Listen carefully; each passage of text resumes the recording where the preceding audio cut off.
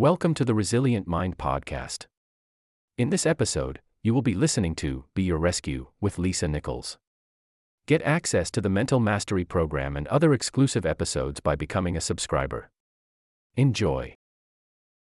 And I want to start with a quote from you, if I may, Yes. which is, "I am my rescue, nobody else." What does that mean to you? Because it really hit me. It means that everything that I need to get back up, I have in me. If I don't have what I need, I can go get it. And once I figured that out, the world was my playground.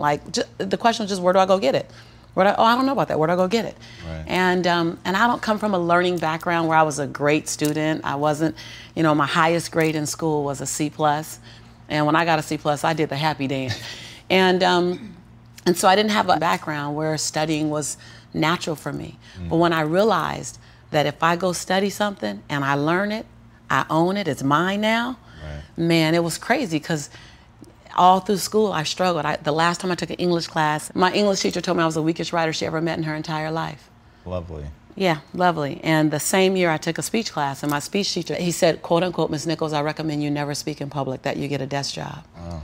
And so That's mean. yeah, it's just, it was demotivated people, sad people, hurt.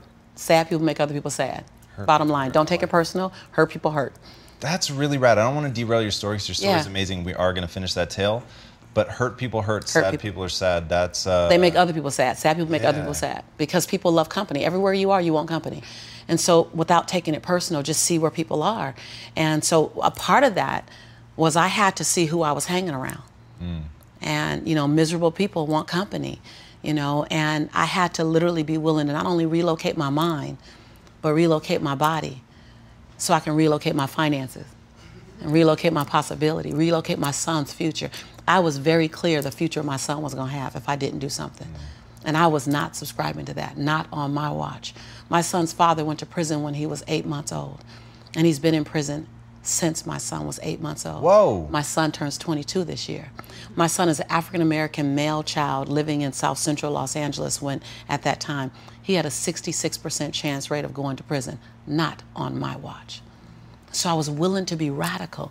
See, most people want the convenience of transformation without the inconvenience required for transformation. So my grandmother says, and I love to repeat this, your conviction, what you're passionate about, your conviction and your convenience don't live on the same block.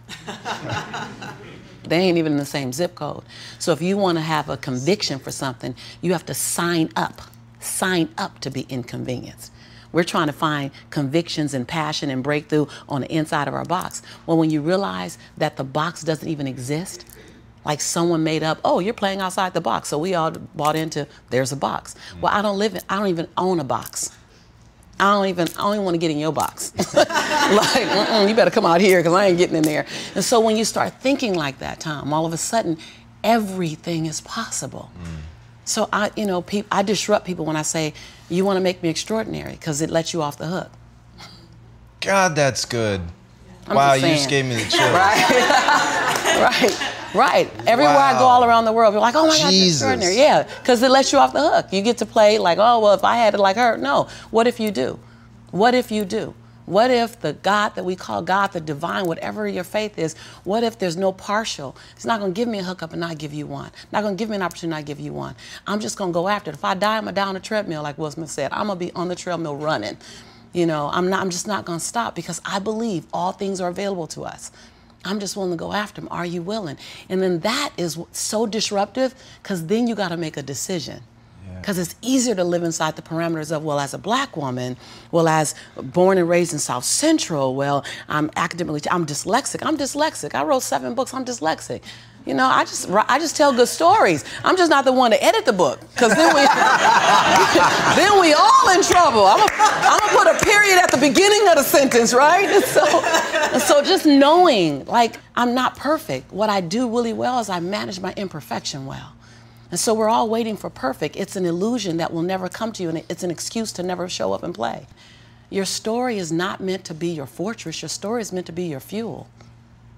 Yeah. Any story. Like the beauty of me being one of the top 1% earners in America is that I was on government assistance. Right. Like, that's the beauty.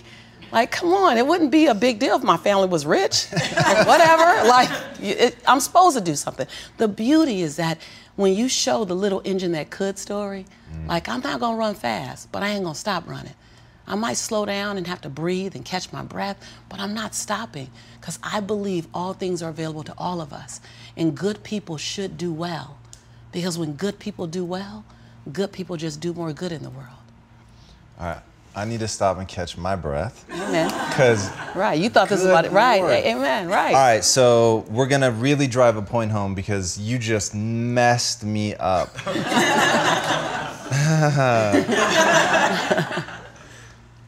You make me extraordinary to let yourself off the hook. Yeah.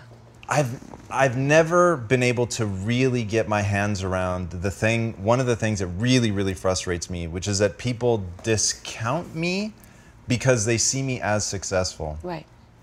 And in doing that, they rob themselves of something, because you can't show somebody, like, your physical transformation, by the way, is astonishing. Well. Watching your videos, but no. Hashtag chasing Michelle Obama arms. Hashtag. Hashtag respect. Right.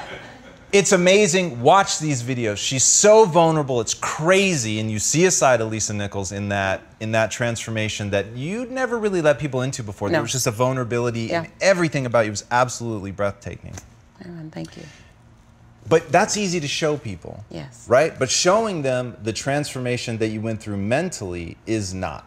Now, I used to Big Brother in South Central, so I went to USC. It is an oasis right in the heart of one of the worst neighborhoods, as you well know. Right. And so there was an African-American kid that had been adopted, and I got very involved in him and his family and spent a lot of time in South Central. It's drab. There's nothing that says this is your future other than this. And I remember talking to him, and his framework reference for what his future could be was so terrifying that all I used to do, and this is back when I was dirt poor, I used to take him to Beverly Hills to watch movies. I would take him to a fast food restaurant in Beverly Hills, just anything in Beverly Hills, so he could see, hey, there's like another part of this world that looks different, it's more vibrant. Just because I wanted him to see that. So how on earth do you go in the middle of that? Your son's father goes to prison, you're on public assistance, you're in the middle of this incredibly drab place where teachers are telling you that you're the worst they've ever seen. Like, I can't even, like, what would possibly, other than what you've already said, that they're just trying to drag you down to the place that they're at. What ideas are bouncing around in your head at that moment that because it could have been an empty promise, right? You put your hand on Jaylani's tummy and you tell him, I'm never gonna be this broke again, don't worry. But that could have been an empty promise. Right. But it wasn't. So what happened? Like, what was going on in your mind? Right. First of all, I knew, something in me knew as a young child that I wasn't supposed to stay in my environment. So I lived between the Harlem Crip 30s and the Rolling 60s. And I had 3 fights a week to get home from school. And I remember when I was 15, my teacher said, what do you want to be when you grow up? And I said, alive. And when I get to 21, ask me again, but I don't have that luxury you have. And I remember that. I remember that like it were yesterday. But I also knew that I was worthy of something better. I didn't know where it was. I didn't see it anywhere. And if you remember, all the television shows during that time that had African Americans in them, they were pretty drab. So you had Good Times, nothing was good.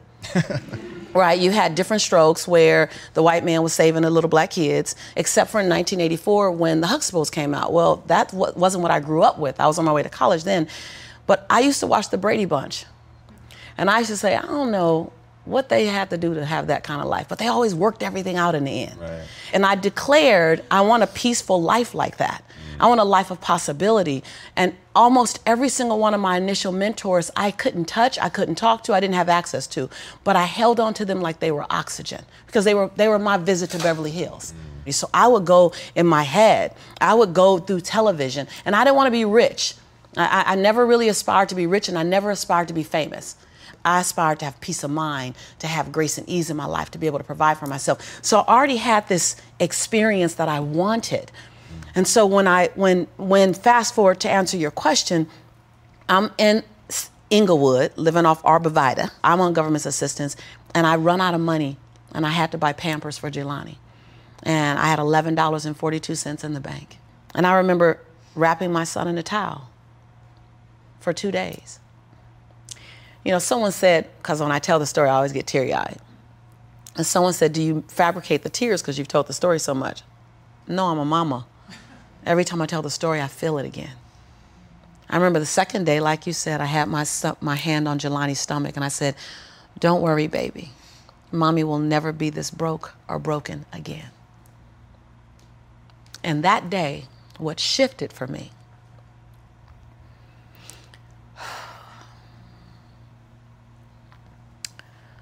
was I was willing, and I don't know if this is going to sound crazy, I was willing to completely die to any form of me that I had been so that I can birth the woman that I was becoming. The reason why a lot of people won't become who they want is because they're too attached to who they've been. And you hear it all the time when people say, I've always been this way. Okay, well, if that's working for you, keep doing that. I knew it wasn't working for me any longer. I had hit my version of rock bottom. So I was willing to let go of everything and everybody. See, another reason why people won't get there is because the doorway is for you to fit through. You trying to carry everybody else through because you're trying to be Rescue 911. And you got to rescue you first. I am much more valuable to my family and to my community because I was willing to let them go through the door myself, teach myself, learn myself, condition myself, and then come back and get them. I'm much more valuable to them now. But I had to go through a window time of 10 years of judgment. You leaving us, hanging out with white people all the time. You going to these crazy countries. We don't know what I had to be willing to allow my conviction to make me inconvenienced. See, we want to grow, but we want to stay liked by everybody. I was willing to be my own rescue at the risk of your approval. But most of us aren't like that. Facebook is an example. We want to be liked. Well, I woke up and I like myself today, so your like is extra. My job is to like me first. I was willing to say every day, Lisa, you like you? Lisa, are you proud of you? Lisa, are you playing full out? Every day before I checked in with anybody else. That's lonely, by the way. Why won't most people do it? Because it's scary and it's lonely. So what did I do? I was willing to find people who had what I didn't have, who were living lives that I wasn't living, who believed things that I didn't know about, and I was willing to become their student. I got up every day and I ate a slice of humble pie. See, when you get to this level, even me 10 years ago, you can get caught up by reading your own fine print. See, whenever I hear people reading my bio, before I came on and you read my bio, I'm in the back going, yeah, yeah, yeah, yeah, yeah, yeah, yeah, yeah, yeah, because I don't want to ever think I arrived. That bio was old. You should be interested in my future. Oh, that's my bio. What's my future? Oh, what are you doing? Who am I becoming for 2020? And we get caught up in our bios. We get caught up in our status. I never allowed that to stop me from going and sitting at the hem of someone and saying, what do you know about wealth? See, because there's 3 forms to money. There's 3 relationships to money. We learn how to earn it, we learn how to keep it, and we learn how to grow it. Well, I learned how to earn it because my theme song was, I'm a hustler, baby. And I want you to know, everybody with me, it ain't where I've been, but where I'm about to go. So I was singing that song. That was good. They know, right? I was singing that song when I was working out of my closet as my office. I was in a walk-in closet where you really couldn't walk in, you stepped in and turned, right? and the clothes rack, you know how you have the hanger rack, I had pant hangers in the closet and I had manila folders clipping on the pant hangers. Those are my client files. And I would sit there and I put $2.99 mirrors that you get from CVS. I put them all around my closet walls so that I can make my office look bigger. I worked out of that closet office for 4 years, singing that song. It ain't where I've been, but where I'm about to go. I knew that. I knew how to make money. I didn't know how to keep it because ain't nobody had none in my family. So keeping wasn't an issue. Growing was never an issue. So I went to people who knew how to make it, keep it, grow it. I went to people who was about serving others to the highest level. See, I make a lot of money because I serve more people. See, all your success is on the other side of service. People trying to make money, if it begins and ends with money, it's going to be a short-lived victory. But if it's about transforming lives, then the wind keeps going and going and growing and growing. So I went to people that knew what I didn't know. And I killed my ego every day, murdered my she-go every day. Because I got a big she-go. I mean, come on, right? Every day, Tom.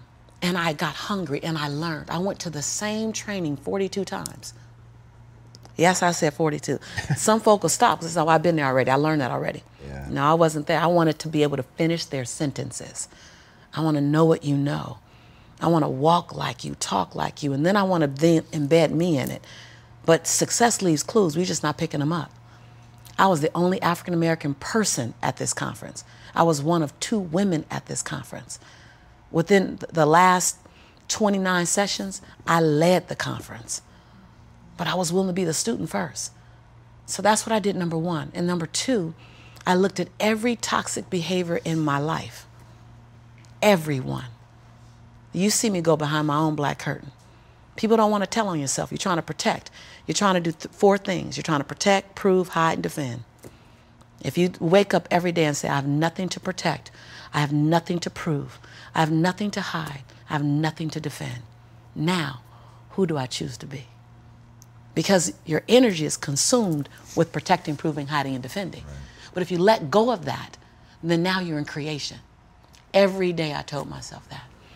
Every day I got in the mirror and I said 3 sentences. And I gave each sentence 7 different endings. And at times I was crying so hard I couldn't understand myself because the ending, the sentence was so difficult to say. Every day I looked in the mirror and said, Lisa, I'm proud that you. And I found 7 different things to celebrate Lisa for because we are under-celebrated. Because you want someone to celebrate you more than you celebrating yourself. You want to hear thank you from others more than you're thanking yourself. You want to hear other people say, I love you more than you saying I love yourself. You are teaching the world. I said this on Oprah. And when I said this on Oprah, she said, oh my God, I believe the exact same thing. So I knew I had one thing right. The world is looking at you and following your example of how to treat you. How to treat you. They're following your example of how to treat you. So how you treat you, the world's going to follow your lead. So I had to start treating Lisa better because I was everything for everybody but nothing for myself. And so every day I got in the mirror and I completed 3 sentences. Lisa, I'm proud of you for. Second thing, Lisa, I forgive you for. That one took me down daily because I'd had a son with a man who was now in prison, my biggest nightmare, my greatest nightmare. I had been in a relationship that turned mentally and then physically abusive when my son was 3 years old. I made money but lost it. I was on government assistance. I was on welfare. I was on WIC, Women, Infant, and Children. I got a lot of forgiveness that I had to do. But I was willing to forgive myself every day. And every day I said the same thing for like 6 months until it got easier. And then one day I went, Lisa, I forgive you for it. And that thing didn't come up anymore. I was like, ooh, okay, on to the next. 7 different endings. And the last thing I did every day, last sentence, is Lisa, I commit to you that. Because we make bigger commitments to other people. If I commit to y'all something, ride or die, you can bet your last dime that I'm going to be there. I'm going to show up. You're going to get 2 dimes. But I would make commitments for me, for myself, and I wouldn't do it. I.e. my weight. That's interesting. So I started every day celebrating Lisa, forgiving Lisa, and making a commitment to Lisa. And then I was willing to invest money in me. I love this story. I was willing to invest money in me. Literally. Literally. Literally. I worked at LA Unified School District. And I knew I couldn't stay there because they needed a degree. I didn't have a degree. They didn't seem happy. I wanted to be happy. So I would have my son at daycare during the day. I'd work 9 hours. I'd pick him up from daycare, take him back to my office. I'd take a 30-minute break from 6 o'clock to 6:30 to go get him. I start working from 6:30 until midnight every day at my office on me, every day. Put my son on a little, primary color blanket, something to occupy him.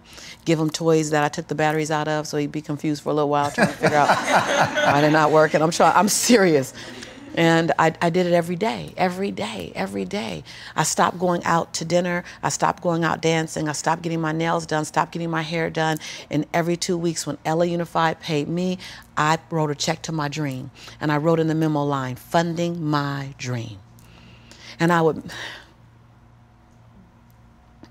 mail the check to the bank, Wells Fargo. And I mailed a check to myself every 2 weeks for 3.5 years. My family thought, that I was smoking on drugs. Like, she ain't going out. She eating beanies and weenies all week. We think she on drugs, but she's not getting any smaller, so maybe not. And I went to the bank after 3.5 years. This is the story you're talking about. I walked in the bank. I said, I'm just gonna check and see where that account is, because I wouldn't open the statements, because my mother used to say when I was growing up, girl, this money burning my pocket. And I'm like, I think money hot, and it goes. Thank you so much, and it goes away fast. So I'm not gonna open the statement because I don't want to know how much money I have, because I didn't have a healthy relationship to money. I didn't even know a relationship with money. So while I'm at these trainings, they just kept saying save. So I'm like, okay, I'm gonna save. I didn't need the money that I was writing checks for, because it was the money I used on my nails and my hair.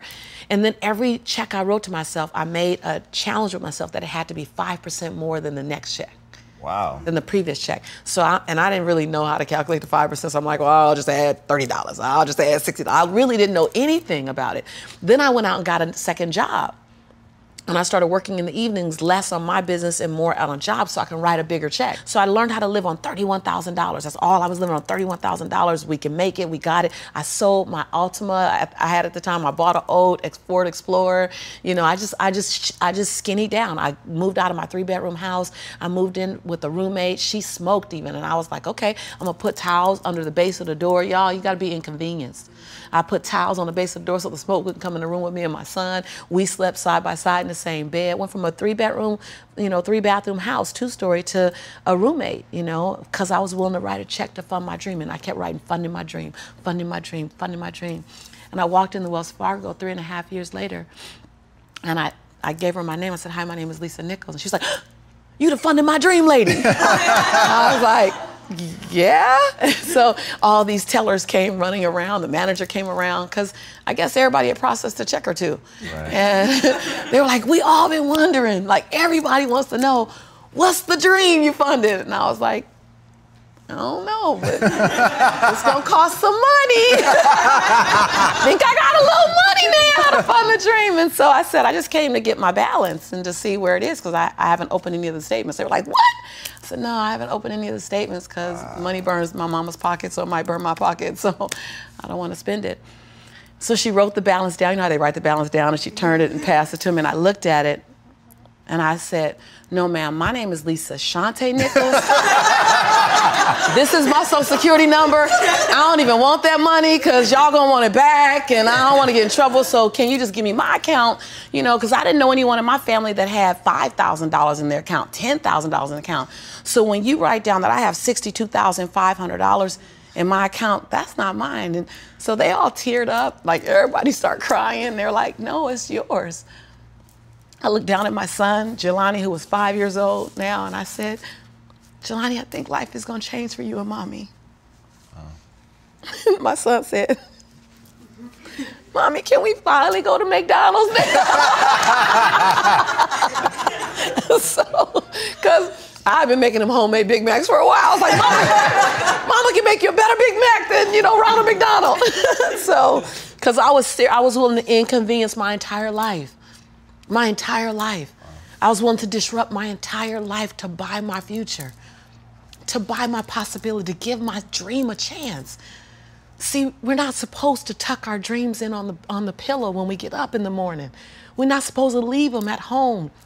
and go and fulfill somebody else's dream. We're not supposed to do that. That's not what we're wired to do. That's not who we are. Your human spirit doesn't care about the economy. The human spirit doesn't care that my son's father went to prison. The human spirit doesn't care what's happened to your family. The human spirit doesn't care about the past. You may have been molested, or your family may have been broke, or you may have been betrayed, or you may have a divorce. Your human spirit doesn't care about any of that. Your human spirit simply says, what's our command for tomorrow? What do you want to create? It's not keeping score. Your brain is keeping score, because your brain is designed to keep you safe. Your soul, your intuition, your human spirit is designed to make you soar. And when you get to the edge of that stage, I want to get up right now. Can I get up right now? Whatever you want. Okay. Think I'm going to tell Lisa Nichols no? Come on now. When you get to the edge, your brain will always tell you to step back. It's always going to tell you to step back, because you can fall. Always. It's going to tell you to step back. Because before you fell, the last time you did this, you saw someone else fail. You could hurt. You could be off work. It's going to tell you. It's designed to keep you safe. So you have to be willing to play between your brain and your soul. And on some days, you got to just listen to your soul. And you got to say, I'm going to leap. I'm going to get to the edge. Most people are at the edge, and you're standing at the edge, and you're watching everyone else fly. That's Pimp My Ride, Watch My Crib, all this stuff. You know, watching people's lives on Facebook. You're at the edge, watching someone else live, wondering what it's going to be like when you jump without ever jumping. And I'm just here to tell you, jump. Because only three things can happen. You're either going to jump and fly, or you're going to jump and fall on something soft, or you're going to fall down hard. Either way, you're going to get back up. You already know you got what it takes to get back up. Your greatest fear is not that you will fall. Your greatest fear is that you will live a full life and never fly, that you never leaped. You're not afraid of dying.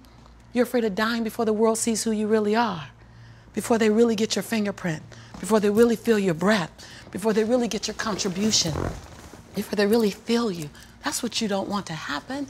You don't want to leave this place without us knowing you were here.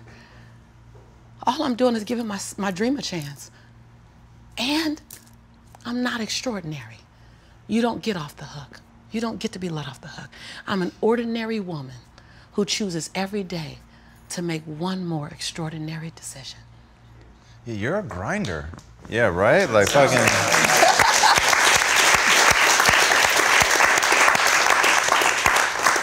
And look, there's a lot of people out there that can talk. You obviously have a profound gift for storytelling, but there's a lot of storytellers. What made you so interesting to me is that you've done the hard work to get there.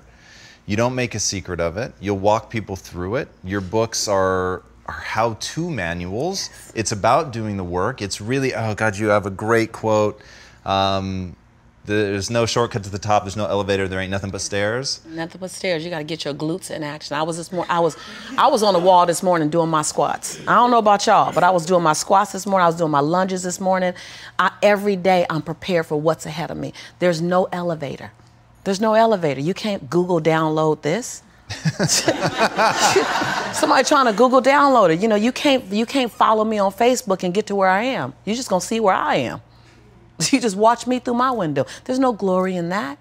If you watch me to inspire you to get up and do one more squat, just a little bit longer. If you watch me to inspire you to forgive the perceivingly unforgivable and love the perceivingly unlovable, so that the universe can love you back like that.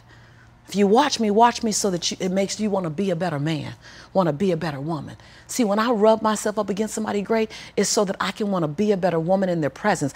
Only hang around people who make you stand on your tippy toes.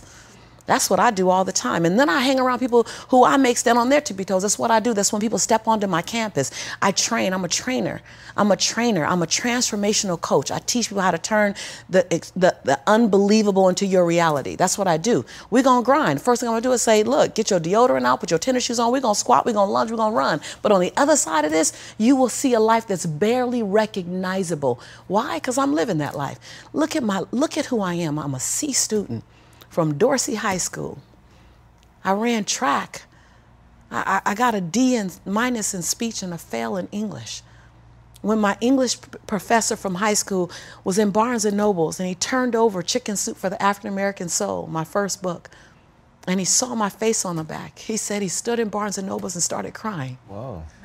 He said he knew I was a good person, but he didn't know if I'd make it because I wasn't talented in any particular area other than track. I wasn't talented academic-wise. It didn't fire off fast for me. I learned later that it was because I was dyslexic and I had all these other learning styles. It makes me more unique, you know, but in school it didn't show up that way. And so I'm clear that I didn't get a hookup. And I'm clear because of that, this is available to everybody. So I'm passionate about inviting people onto my campus. Come on, get in my live room, get in my online trainings, deep dive in the book. The book is like a 3-day training by itself. My latest book, Abundance Now, I put everything in that. That's what my legacy will be. It will free more people than any other body of work that I've ever done, other than the Abundant Life live program that I do, because I'm all about touching people and letting them see. Touch me, let me touch you, so you can see there's zero distance between us. And I believe the universe says, God says, when there's zero distance between you and it is yours. So I used to go around, my girlfriend, very, very wealthy. Her husband created, she created something. It was sold to Kimberly Clark. They did one sale for $100 million and life changed overnight for them. Wow. So I would often go to their house in La Jolla, California, and I just rub all their stuff. No, really, I've been rubbing my friend's stuff for like years. I rub all their stuff. And because I believe that zero distance between you and it means it's available to you. So surround yourself in the things that stretch you. And I'm not even into the material things, though I want to live a great life. Like, I'm not into cars, but if I got to be on the road, I want to be on the road in something absolutely amazing. You know, I'm not into materialistic things, but I wanted to have that kind of indicator that my life is right, I'm doing the right things, as well as in less than 30 days, I take 8 of my family members to Oahu for a vacation, and all they got to do is pack right, just pack right. I'll take care of everything else. My grandmother, who's 87, my mother, my father, my son, my nephew, just a ton of people. That, to me, money just buys better memories. Money just buys better memories. It's not about the money. But listen, if I got to have a problem, I want to arrive at my problem in a better car. Right. I want to end my day and go to a house that reflects the type of day I have. So I would surround myself. I'd get hungry for it. I'd hunt for it, but through service. And I would be remiss if I didn't say this. I was willing to love some people from a distance. I was willing to love some people from a distance. Because they were holding you back. I wouldn't even say they. We use the phrase they were holding me back as if they got a slingshot around my neck. But I look up half the time and I'm holding on to them, trying to use them as my excuse. I'm just saying. Right. I don't know if it steps on y'all toes. If it does, sit Indian style. I'm not stopping. Because I could use my son. Well, I don't want to leave my son. I can use my family. They're not holding on to me. I'm holding on to them. I'm using them as an excuse to not play full out because I'm afraid if I go to the edge, I might fall. No. My son, when he was 8 years old, he said, Mommy, when you go to the faraway places that I can't go to, that I can't call you at, I get really sad. Please don't go. I could have stopped then when he was 8. But instead, I took him out of a public school, put him in a private school, went to the principal of the private school and said, I'd like to enroll my son, but let me tell you what we're going to do here. When I leave and I go away real far where he can't call me, we're going to distance learn him together. And you're going to send him away with a packet of homework, and I'm going to FedEx that homework back to you. She says, Ms. Nichols, we don't have such a program. I said, oh, I'm happy to help you co-create it. And so when I went to Kenya, my son went to Kenya with me for a month, and we did all of his homework. His homework was like everybody's project. And we FedExed it back home. When we went to Swahili, he went to Swahili with me. When I went to Australia, he went to Australia with me. And we FedExed his homework. I was willing to be inconvenienced for my conviction. Like, if you go where you've never gone, do what you've never done, and say what you've never said, you'll become the woman and the man you've always known yourself to be. You're trying to be someone new doing the same thing you've done, or at least going to the edge. And because most people live in the center, Tom, when you're on the edge, you feel the breeze on your cheek and you think you did something. I mean, come on, right, you're at the edge of the box. No, I want to be out of the box. There's no box. Like, I came here to disrupt everyone watching me, to make sleeping and complacency difficult, to make you mildly to moderately to significantly uncomfortable in any form of mediocrity. I don't come to keep you comfortable. I don't come to rah-rah you. I don't come to kumbaya motivate. I come to disrupt your norm so that your abnormal can come out, so that your original can come out, your uncharted turf can come out. I come to disrupt any form of normal. And I do it with the freedom of being liked or not liked. Like, I love everyone here to like me. I love everyone here to like me. But my freedom is, if you don't like me, it ain't even my business. My grandmother says, other people's perception of you ain't none of your business. It's your job to do the best you possible. And in doing you, you inspire us, because we're all trying to do each other. If you want me to give you Oprah, I will always undoubtedly fail you. But whenever you're interested, I do a damn good Lisa Nichols. I got her on lock. That if you can master you and your contribution to the planet, your unique fingerprint, your individual breath, your DNA, you're an unrepeatable miracle. You are an unrepeatable miracle. Give me some of you. Give me your uniqueness. I'm just here to disrupt everybody's norm and give them my uniqueness, and hopefully inspire millions to do the same. And you may not always be able to monetize your passion. It's not always about monetizing your passion. Let your investor, AKA your job, I like to call it your investor, let your investor help you do your dream. By simply stabilizing your household, letting your lights stay on, because you can't be creative when the lights are out. Believe me, I've tried. Keeping food in your refrigerator. So your passion is not always for profit. Your passion is not always something you monetize.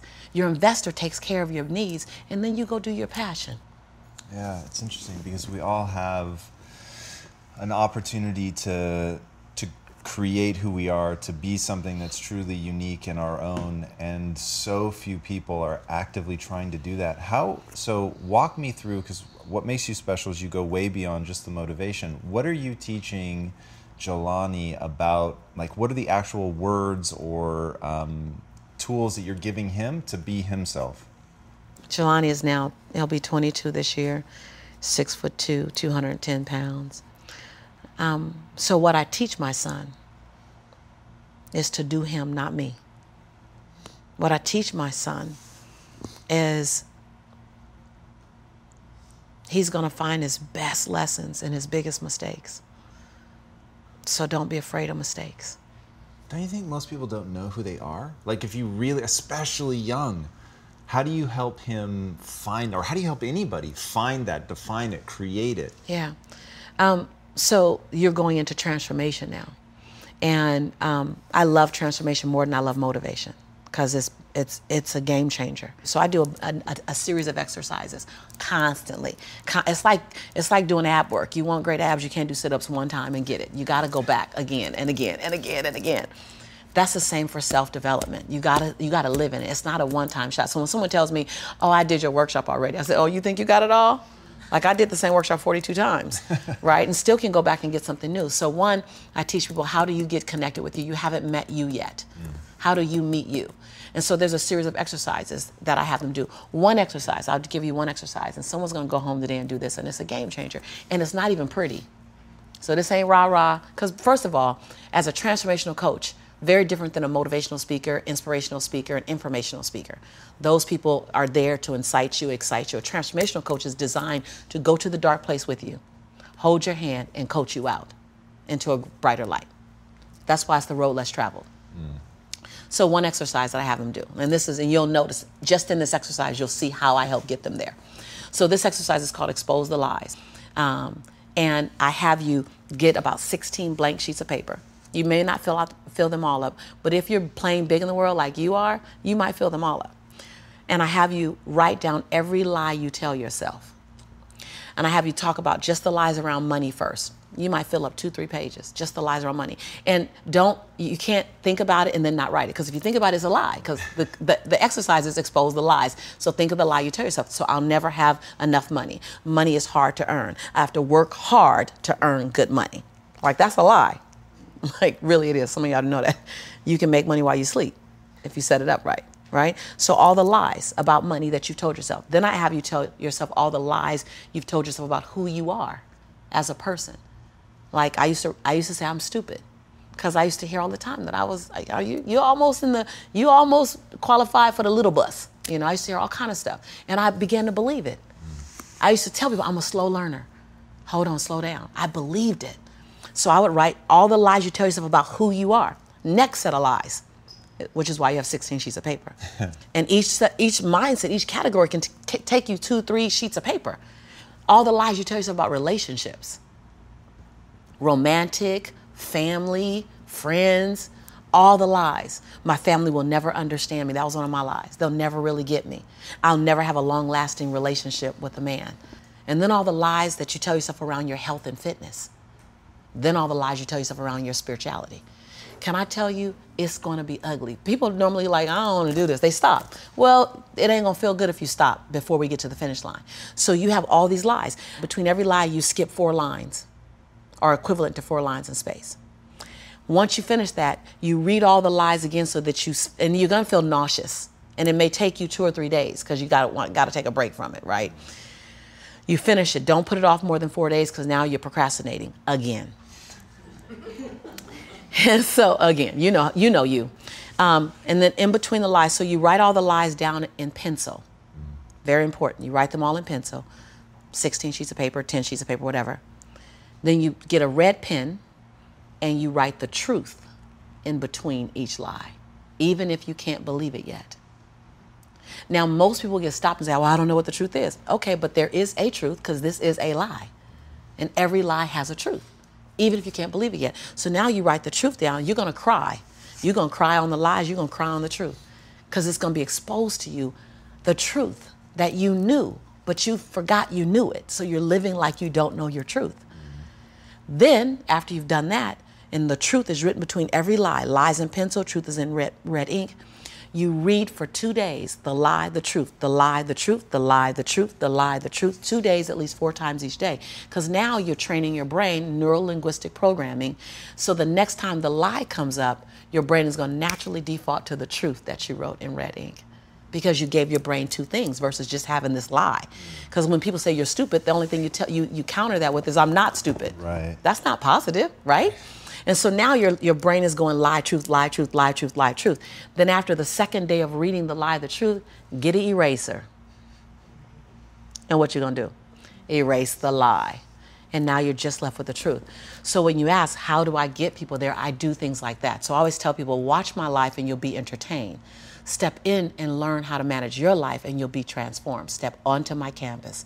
I just finished this mega series of videos, they're not even out yet, called Abundant Life. And I did them after the book, Abundance Now, because people kept saying, how do I get the stuff that you say in the book? And I go, so I did 14 videos in my home. I'm committed to showing others. I don't want to be here alone. A mountaintop don't feel good when you own it by yourself. You want company. Like you want company. We're tribal. We're community. There's no glory in me being here by myself. There's none whatsoever. I want to bust the doors open. Every single person in this room, every single person listening to my voice, looking at our face, I want every single person bust the double doors open and go get yours. And UPS is not going to come to your door saying, hello, I have a life for you. Please sign here. You got to go out. They're not coming? Right, they're not coming. They're not coming. You got to go out the door, put on your best running shoes, get your back strong, and go after it and run after it like you're late for work. Like we'll run if we're late for work, run for someone else's dream harder than we'll run for ours. Yeah, I love what you were saying about, man, you want people to cheer for you more than you cheer for yourself, love you more than you love yourself. Absolutely. Which is actually really odd. It's really odd to expect somebody to be more impressed with you than you are with yourself. To treat you really better than you treat yourself. And then I just got to go here. I got a pass. I can go here. Ladies, we really do it. Men do it as well, but ladies, we're extroverted doing it. We dump on our men and put the responsibility on you of our beauty, of our love, of our self-worth. And men manage it differently. You manage it in possessions and in money and in bank account and in status. That's where you go for that. Traditionally, there's always exceptions to the rules, traditionally. But as women, we emote and make you have to be our self-esteem, which is so incredibly unfair. We ask questions we don't want to hear the answer to. We ask questions that you only have one answer you can give us. You really don't have freedom in that answer. There's one answer I need right now to make me feel good, and I need you to give it to me. That's so incredibly unfair. And we say, we even have the old adage, oh, I'm just in marriage, I went in man to complete me. That's a big job.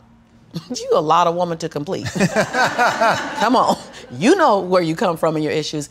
That's not the truth. It's my job And I love the dance between relationship, where there's woman, woman, man, man, man, woman. I love the dance between love and relationship. But it's not anyone's job to complete you. It's my job to complete me, and then it's your opportunity to complement my completeness. Just saying. And so my job is to work on Lisa versus to ask you to give me what I need. And I think when we get that, self-development is something we haven't jumped into enough. And I don't know about every culture, but as African Americans, and some other cultures as well, people I've met, we mistake spirituality for self-development.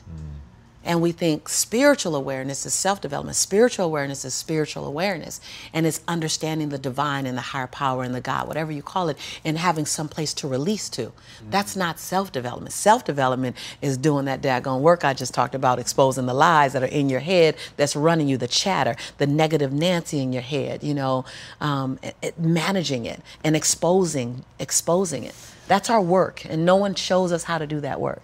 Yeah, that's a really important distinction. That's really interesting, and I think that people cloud the issue in their own mind by, because Ryan Holiday, who's been on the show, talks a lot about how merely defining your dream, your goal, your whatever can be intoxicating enough that you forget to actually go do the work. Yes. And I think that and I'd never thought about it until you just said that, but there is a sense of connection, wonderment, when you can tap into spirituality that is... Consciousness. Yeah. Consciousness is very important, but it means nothing without action. True. We got a whole bunch of conscious stuck people. They conscious, they know it all. They know all the awareness, they know affirmations, but Joan Baez says that action is the antidote for despair. Lisa Nichols adds, action is the prescription for success. How can you have one word, one theory be the antidote for something while being the prescription for another? That's a powerful something. Action. Will Smith said it when he was being interviewed by Tavis Smiley. I'm gonna work harder than the next guy. If I'm on a treadmill, I'm gonna die on a treadmill. Like, I get it. I was in South Africa, and this gentleman was translating in Swahili from another gentleman, and the gentleman asked me, was I going to go to the party that night? And I said, I'll try to make it. And he went to go back and tell him, he goes, are you going to go to the party? And I said, I'll tell him I'll try to make it. And he went to translate again. He turned back and goes, are you going to go to the party? And I said, tell him I'll try to make it. And he looked and goes, lady, there is no word try in Swahili. Either you're going or not. Tell him. Wow.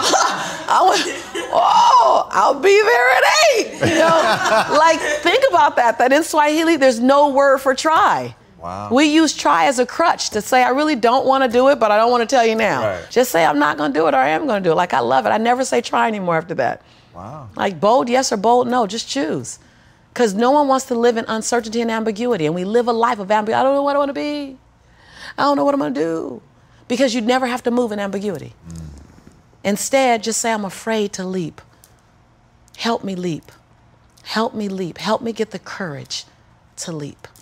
Because I don't want to live a life on the edge. Just say that. That's just, the truth is sexy. And it's liberating. And it's sobering.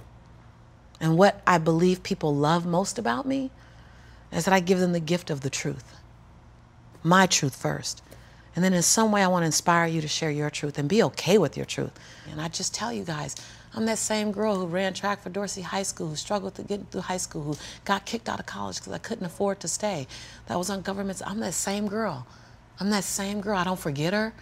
I'm also that same woman who runs a multi-million-dollar business. I'm also the same woman who has 7 bestsellers. I own both of those. I own all of it. I don't shrink to my greatness, and I don't live in my saga and my sorrow.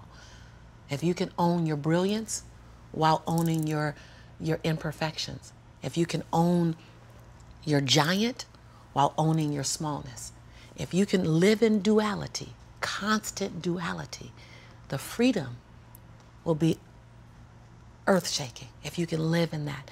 See, either you don't want to be as great as you really are, and you're trying to dim your light so that others won't feel insecure about themselves in your presence.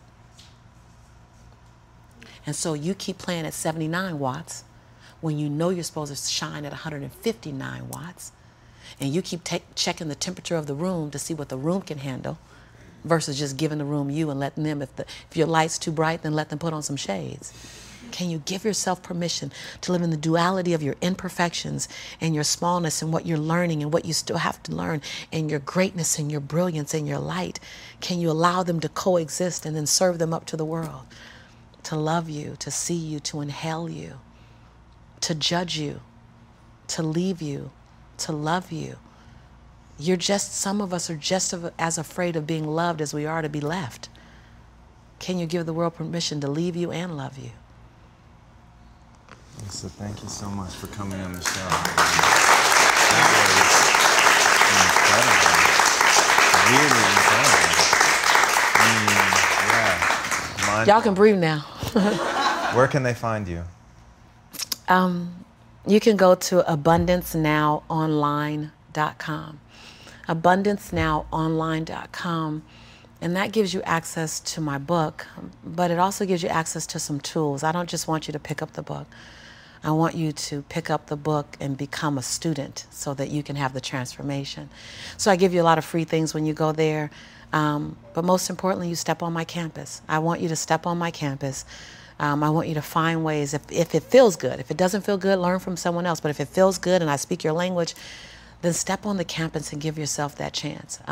I would invite you to, we don't even have it out yet, but when it comes out, you'll see Abundant Life. When the Abundant Life program comes out, run to it. Run to it. It's going to be that game changer. I just believe it with all my heart and soul. I believe that on the other side of it, when I sit down, my grandmother says, when you get my age, baby, you're supposed to, she always calls us all baby. When you get my age, baby, you're supposed to sit in your favorite rocking chair and tell the story of your life. But when you're your age, you're supposed to make sure the story's going to be good to tell. And I just believe that the Abundant Life program helps to make sure that your story is going to be good to tell. So go to abundancenownonline.com. You just listened to I Am My Own Rescue by Lisa Nichols. Check out our other episodes and continue developing your mind. Don't forget to follow and subscribe.